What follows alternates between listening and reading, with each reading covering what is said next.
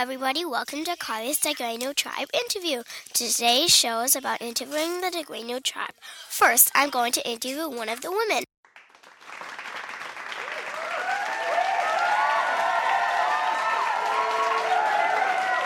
Hello, my name is Carly. My show is going to interview your tribe. But first, we are going to interview you. Okay, but you aren't enemies, are you?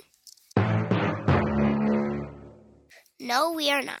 Good. Go ahead to what you're doing. Okay, here we go. How old are you? I'm 30 springs old. I'm 26 years old. I live in Iwas. What are those? They made out of mud, dirt, and grass. I live in a nice, cozy house. That sounds nice. It's about time for me to move on now. Okay, goodbye.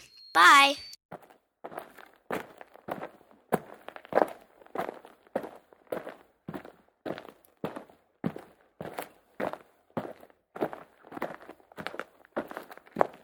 Hello, who are you?